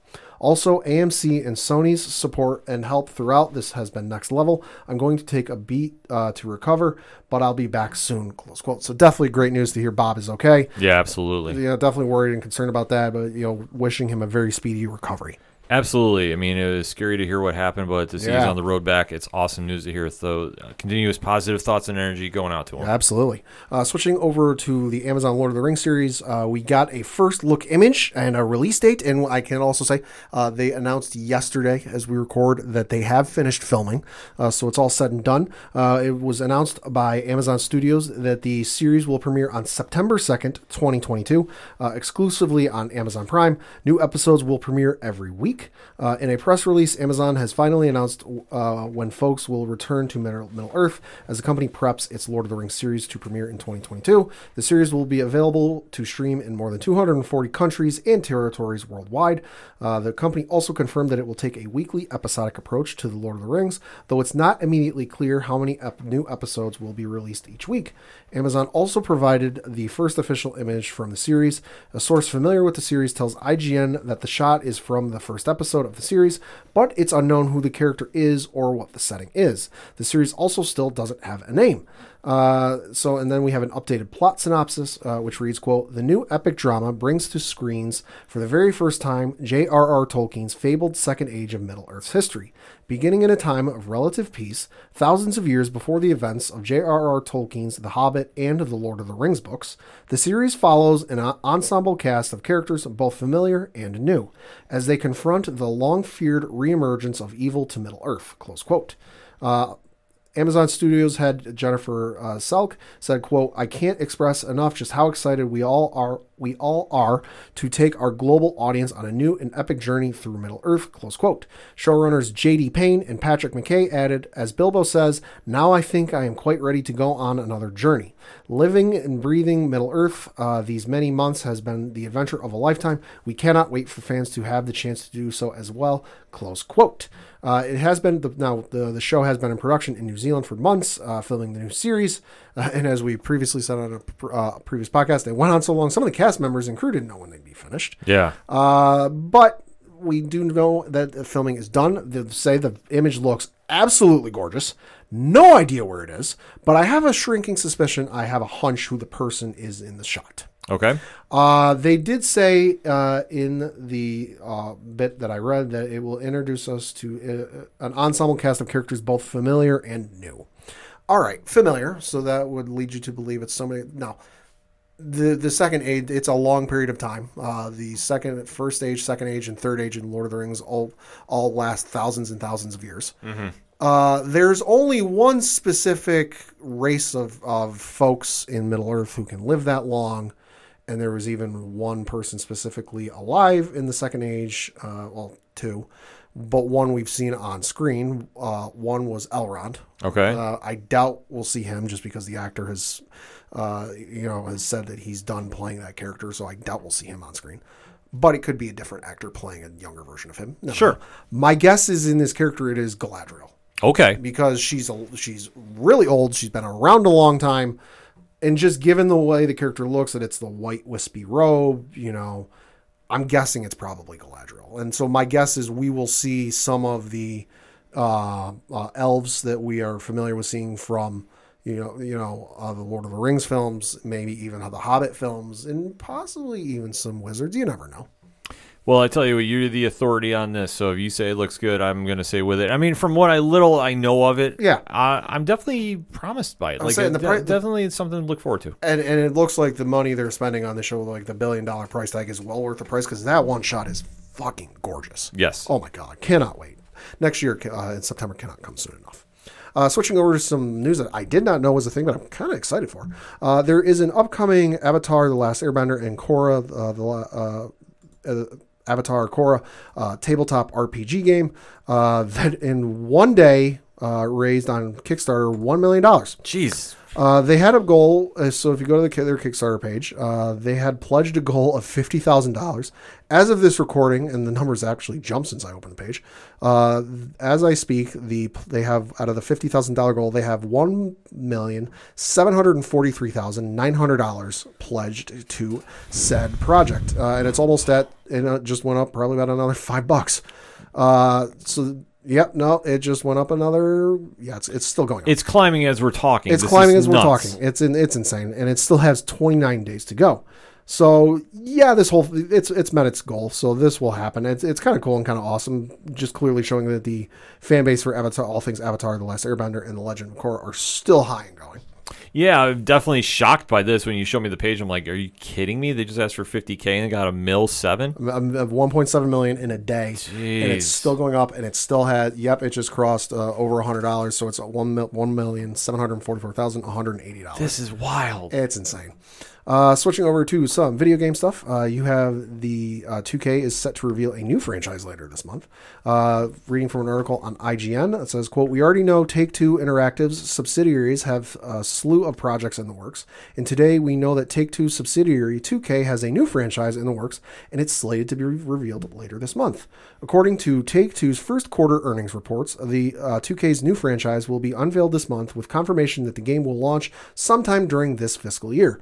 For context, that means this new original game will launch anywhere between now and March 31st, 2022. The new franchise reveal is part of 4 immersive core releases planned for the 2022 fiscal year from Take-Two Interactive, which also includes NBA 2K22, WWE 2K22, and then from 2K and Visual Concepts and Tiny Tina's Wonderlands from Gearbox Software. That's the spinoff of the Borderlands franchise. Okay. But Take-Two also has some other games slated to come out in this fiscal year, including the independent 2D skateboarding game Ali Ali World, 10 mobile games, in addition to 6 new iterations of prior releases, including GTA 5 for Xbox Series X/S and PS5, a standalone release of GTA Online, Kerbal Space Program Enhanced Edition, as well as 3 games that have yet to be officially announced. Looking into the future beyond the 2022 fiscal year, Take-Two Interactive also has additional games coming from its subsidiaries. This includes a new entry in the BioShock franchise from Cloud Chamber. Fucking give it to me. And rumors suggest that a new entry in Grand Theft Auto may release within the next few years, and by next few years, like the next 4. Because they're not saying that one's not ready till 2025. That's wild. Yeah, I can't wait. 2K makes some great games. Borderlands is fantastic. BioShock's amazing. So if it's a story-based thing, I'm all for it. Yeah, I mean, the story-based stuff is always cool. I'm just hoping they give me a little better WWE game. That's true. The last one was hot garbage. Yeah, and I'm not talking the arcade one. I'm talking the actual 2K game. Yeah, a lot of improvement can be made there, in my opinion. Yep. And then looking at some Loki news, we got some interesting information from the showrunner. Reading from an article on IGN.com, says Loki showrunner Michael Waldron has revealed several unused plans for scenes in Loki, including detailing the previously mentioned scenes in which the character had a lot of sex and a fight scene that would have ended with laser-mounted armadillo getting punted. And that's slight spoilers for episode 1 and 3, but hey, at this point you should know. Yeah. It says, speaking on the Ringerverse podcast, Waldron was asked about unused ideas for the time-hopping series, and particularly for details about a scene we had previously learned about in a Loki making-of feature. The feature included a shot of Waldron's planning whiteboard for the show, which seemed to indicate plans for a scene in which Loki would collect the Infinity Stones and then have quite a lot of sex. Quote, "It's any writer's nightmare that their whiteboard is photographed at any time, because it's just pure chaos written on those things. But there you have it.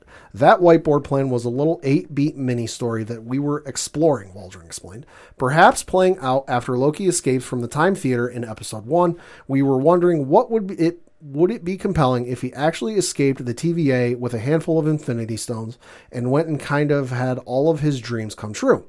Waldron explains that the scene would have been a Rick and Morty style montage of Loki with the Infinity Gauntlet, and then at the end of it, it's just kind of like, what does it matter? The TVA exists. They're the greatest power.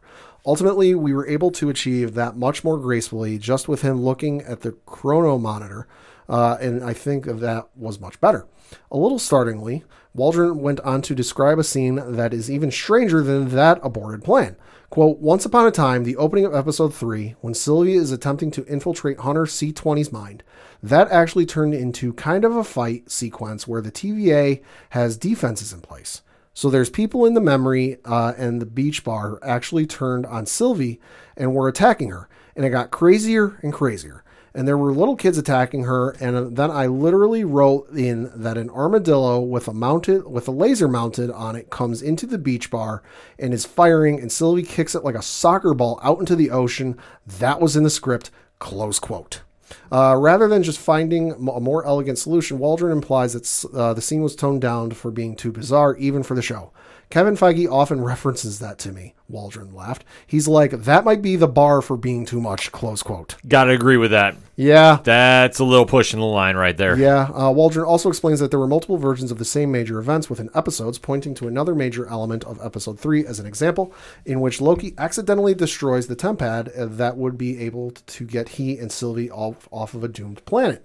There was a fun version once upon a time where the train was raided by bandits. You know, people kind of rebelling. The proletariat here on this planet, one of them stole the Tempad off Loki, and we still had the bit where Loki throws the dagger and misses, and one of these bandits away onto a hovercraft. They're like 100 yards away, and Sylvie's like, fuck, they got away.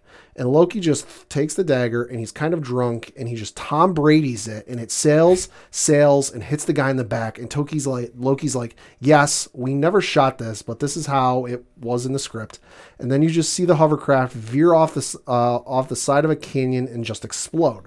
That would have been fun just because it was a moment of great triumph for him, followed by, you just blew up the Tempad, you asshole, close quote.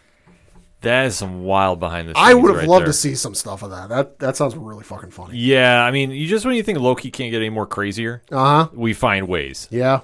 Insane. Yeah. Absolutely insane. And then we got some Borderlands movie news, and specifically why Edgar Ramirez says fans, such as myself, of the game should be excited. Article from IGN reads, Edgar Ramirez, who is set to play Atlas in the upcoming Borderlands movie, has shared why fans of the games should be excited for this upcoming adaptation.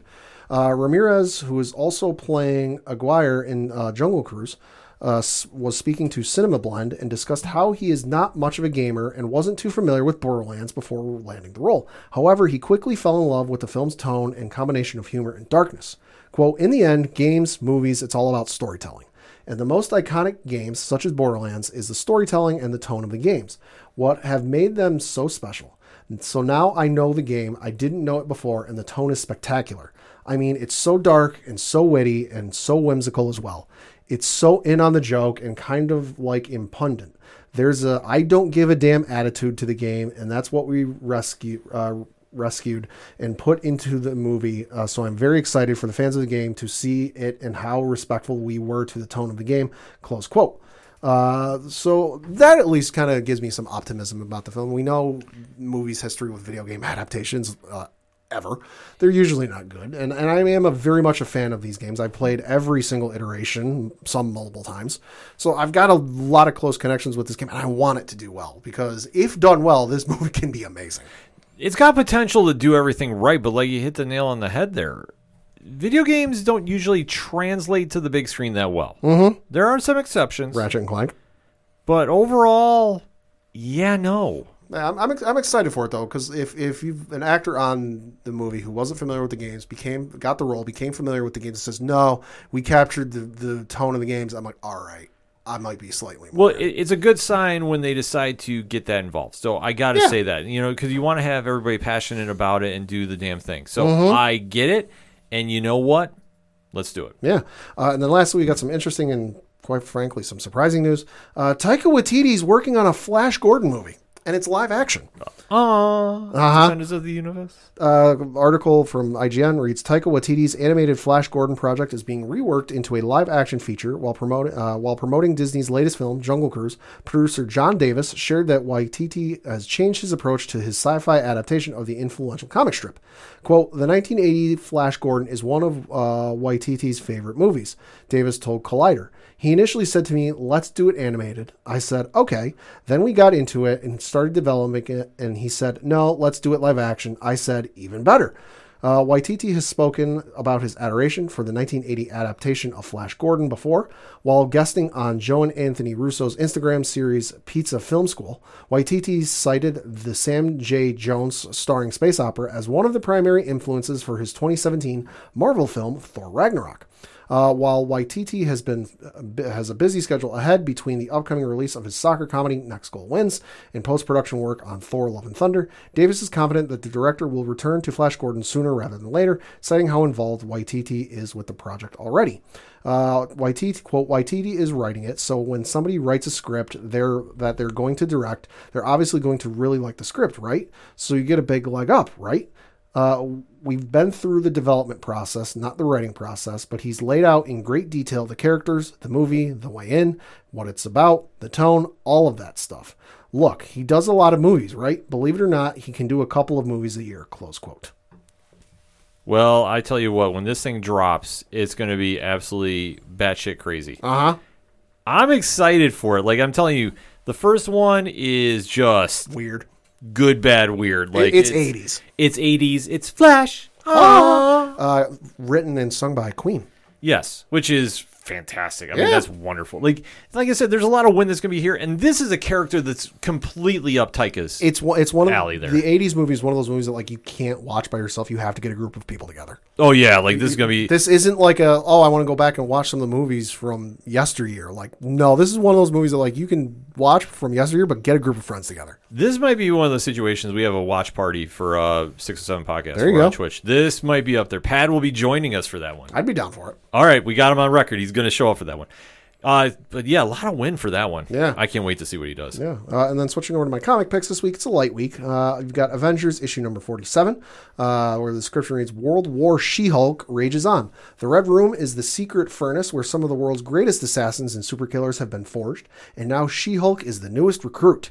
As the Avengers race to rescue Jen Walters from the Russian Winter Guard, is it too late to save She-Hulk from going red? You've got Batman issue number 111 coming out this week, which reads, Mayor Nakano announces a crackdown on masked vigilantes just as the magistrate moves against the Unsanity Collective. Batman attempts to avert a bloodbath while the Scarecrow makes his final move. Fear State is about to begin. Backup Ghostmaker faces his most gruesome adversary yet, the horrific Razorline. And then lastly, you've got Justice League issue number 66, which reads, The Hall of Justice has been invaded by the cosmic threat of the Sinmar Utopica, and it will take the full force of the United Planets, led by Superman, to defeat it without destroying Earth in the process. Meanwhile, the secrets of checkmate are being whispered among the Justice League, and that spells trouble for Green Arrow and Black Canary. All this and guest star Deathstroke. Meanwhile, in Gotham, Batman stands watch as the Eternal Night continues her quest through the maze of Randir Singh's mind, and she's not the only one lost within it. But where is the Justice League Dark in all of this? Under the sea in the lost city of Atlantis, Merlin is ready to rule, and it's up to Aquaman and this band of magical misfits to save the entire kingdom. Listen, folks, it's written by Brian Michael Bendis. It's 31 pages. It's going to be good. A lot of interesting books out this week. The Avengers one sounds absolutely wild with She-Hulk. Yeah, as if She-Hulk already ain't dangerous enough. Let's make her even more dangerous. Yeah, and I did catch the Justice League one too. I don't want to spoil anything with that. All right. But it is well worth the time picking up at the shop. And for mine, I got to give a shout out to Boom Studios, who have now just added the ODPH podcast to their press list. Heyo. So we are going to start reviewing their books as we do for Valiant, Scout, and Vault when they send them to us on Parlay Points. So definitely want to shout out the first one they did, Basilic, number 3, which is written by Cullen Bunn. You might have heard his name mentioned once or twice. Shadow Man, writer extraordinary, and he does so much other stuff too. Like trying to really lock in what he does. It would take me a whole entire podcast, but it would be well worth it. And Jonas Scharf is on the art for this. Book is absolutely wild. I am showing Pad the cover as we are talking because my Lord. I want his honest reaction because Jesus H. Mary and Joseph. It's a wild book, which is going to end very, very crazy.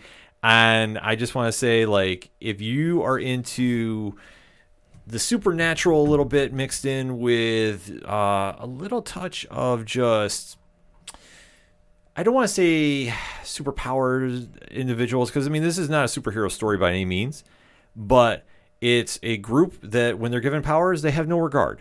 And I'm just going to say it's up to one of their members and victim of the group to stop them. It's a wild, wild ride. If you're looking for something different at the comic shops, definitely go pick it up. Boom has got a real solid book on this with Beslick. And I just got to say, like, if you are not jumping on now, get on board. Like I said, Chapter 3 is coming right out. You can definitely go track down 1 and 2 and get the full story of the Chimera and how absolutely insane they are. And like I said, it goes back to the point I said in the blog, with great powers comes no regard, and you see where the story goes, because holy smokes, they got a hit on their hands. So let's keep it comics from my one-shots. Scout Comics sent out a press release to us. Pat, are you familiar with Ranger Stranger? No. I am not too familiar with it, but I did start kind of shooting some stuff around ODPH social media. Got a little feedback, so it is a web comic that is definitely making some rounds. And according to the article on comicbook.com, that the, quote, popular webcomic Stranger Ranger is heading to print. Scout is bringing the darkly hilarious adventures of deranged forest ranger Garland Woodburn to print this November with an all-new graphic novel. The comic is currently available on Instagram right now with new posts happening every Friday. So this is the first time it's coming into print. I'm looking at some of the promotional stuff for it, and I mean, this picture kind of says it all, which I'm assuming is going to be the cover of the first issue for Scout. Probably. So definitely you want to go check that out, and definitely check out the webcomic, and let me know what you think of this, because this kind of looks big. Anytime a comic is coming off the web to print, it's always a big deal for me. Like, it just kind of stands out. So definitely want to take a look at this when it's coming out, and definitely check out everything they got going on over at Scout and Boom too. So definitely shout out to them. And then we had a quick little TV show / MCU news that we do know. Obviously, Hawkeye is debuting November 24th. Oh, yeah. So we definitely want to keep locked and loaded on that for Disney Plus. We'll definitely be talking about that when the show comes out. And we do know that What If is dropping next week. So we'll have some stuff to talk about on next week's podcast. But one MCU actor is not involved with the project. Oh. And that's one Dave Bautista, who a fan asked him if he was voicing a character on Twitter. And Dave's response is, well, let me start with, they didn't ask me. Didn't I read also that Robert Downey Jr. is not doing Iron Man as well? Correct. Okay. So they don't have everybody from the MCU locked and loaded for the show, but they did get a good majority of the MCU actors to reprise their roles. All right. So next week, obviously, that first episode is going to hit. We'll have some stuff to talk about here on the ODPH about it. The release of that will be interesting just to see whether they go in theatrical release or chronological release. Yeah, I don't know. I mean, obviously, it's going to be anybody's guess. It's not like it matters. It's not like it's an overarching story. Well, you know, the rumor going back and forth I'm reading is it canon? I've heard from one of the showrunners it is. Well, it's like, how are you doing that with the multiverse? But then, you know, we'll have to watch and see. Because What If has always just been the parallel universes of famous Marvel stories throughout time. Yeah. So to see how this plays out is going to be anybody's guess. And then to close out, we did get some casting news. And I hope I pronounce his name right, because he does such a fantastic job on Cobra Kai. Xolo Madrena has been cast as Jaime Reyes in the new Blue Beetle movie coming to HBO Max. All right. Love the casting. Love this. So this should be interesting when it comes out. We don't have a timetable about when this movie is going to start going in production. This got announced during the Suicide Squad premiere because Madrena and the writer on the movie, I believe, or whoever's working on the script was there at the premiere, and they did break it. Okay. So I'm excited about this.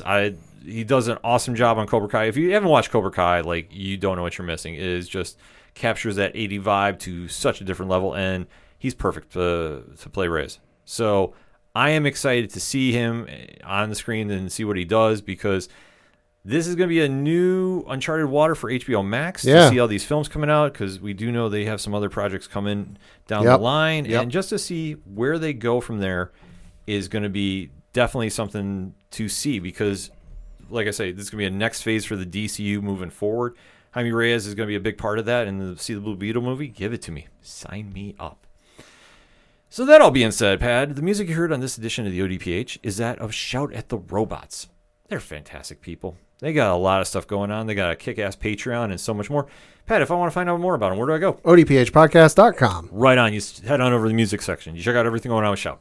You check out everything going on with Tom Jolu, who has a freaking fantastic album out right now. You check out Second Suitor, who, Pad, do you know where they're playing Friday night? The X at the mall. Yes. So if you're locally in the 607, the Second Suitor is invading the X in the Oakdale Mall. We're going to see how long Moose and company can stay in the mall, with how loud they might get. Yep, and we have heard rumor that there might be a match between Tyler and our good friend Shankar. I'll say Shankar has been working out lately. I saw him at the gym the other day. Yeah, Watch out. So Tyler had better rely on his speed and quickness to survive, because I don't know how that's going to play out.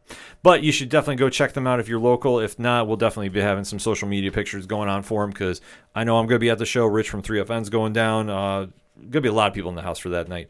Also, while you're on the music section, obviously you go support Brian Wolf, Yard Party, Floodlands, all the amazing acts you hear on the ODPH. We can't shout them out enough. But while you're at the website, swing on over to the classifieds, where you can check out friends of the show, such as Dragon Master Games. You can check out everything going on with Excite Wrestling, speak of the Devils, because they got a real show happening this Saturday, so that's going to be something. Sorry, We're Open is the name of the card, excitewrestling.com for more information on that. We have organizational links supporting Black Lives Matter. We have all the amazing pod groups we are in via their Podchaser pages, because frankly, if you're in a pod group and you're not on Podchaser, you're not in a pod group. I'm sorry, I'm just putting it out there, so get step into it. Because we definitely want to plug everybody that's in the Apocalypse, everybody who's in the Inner Circle, and everybody who's in 607 Podcasts. So definitely shout out our good friends over at 8122 Productions. Rich, Ron, Mike C, and of course, hashtag Big Natty Cool. He's still on Twitter, Pat. Oh, boy. He's still giving you all that heat that we can't talk about because it's not behind a paywall. But if you want to find out what's going on, patreon.com/8122 Productions. When another gets you indoors, $3 gets you a comfy seat at the table. Anything else I don't want to know about. I don't want to be held liable because it's not my business. All of that. The T Public Store on sale this week, Pad. Oh, so boy. if you want to get some merch, like I said, that Parlay Club shirt would be a great thing. If you're heading to New York Comic Con, just put that out there. All that and so much more. ODPHpodcast.com. That's all for this week. So for the one and only Padawan J. Thank you. I'm your host, Ken. Thank you as always for listening to the ODPH podcast, better known as the Ocho Duro Parlay Hour. We'll see you next time.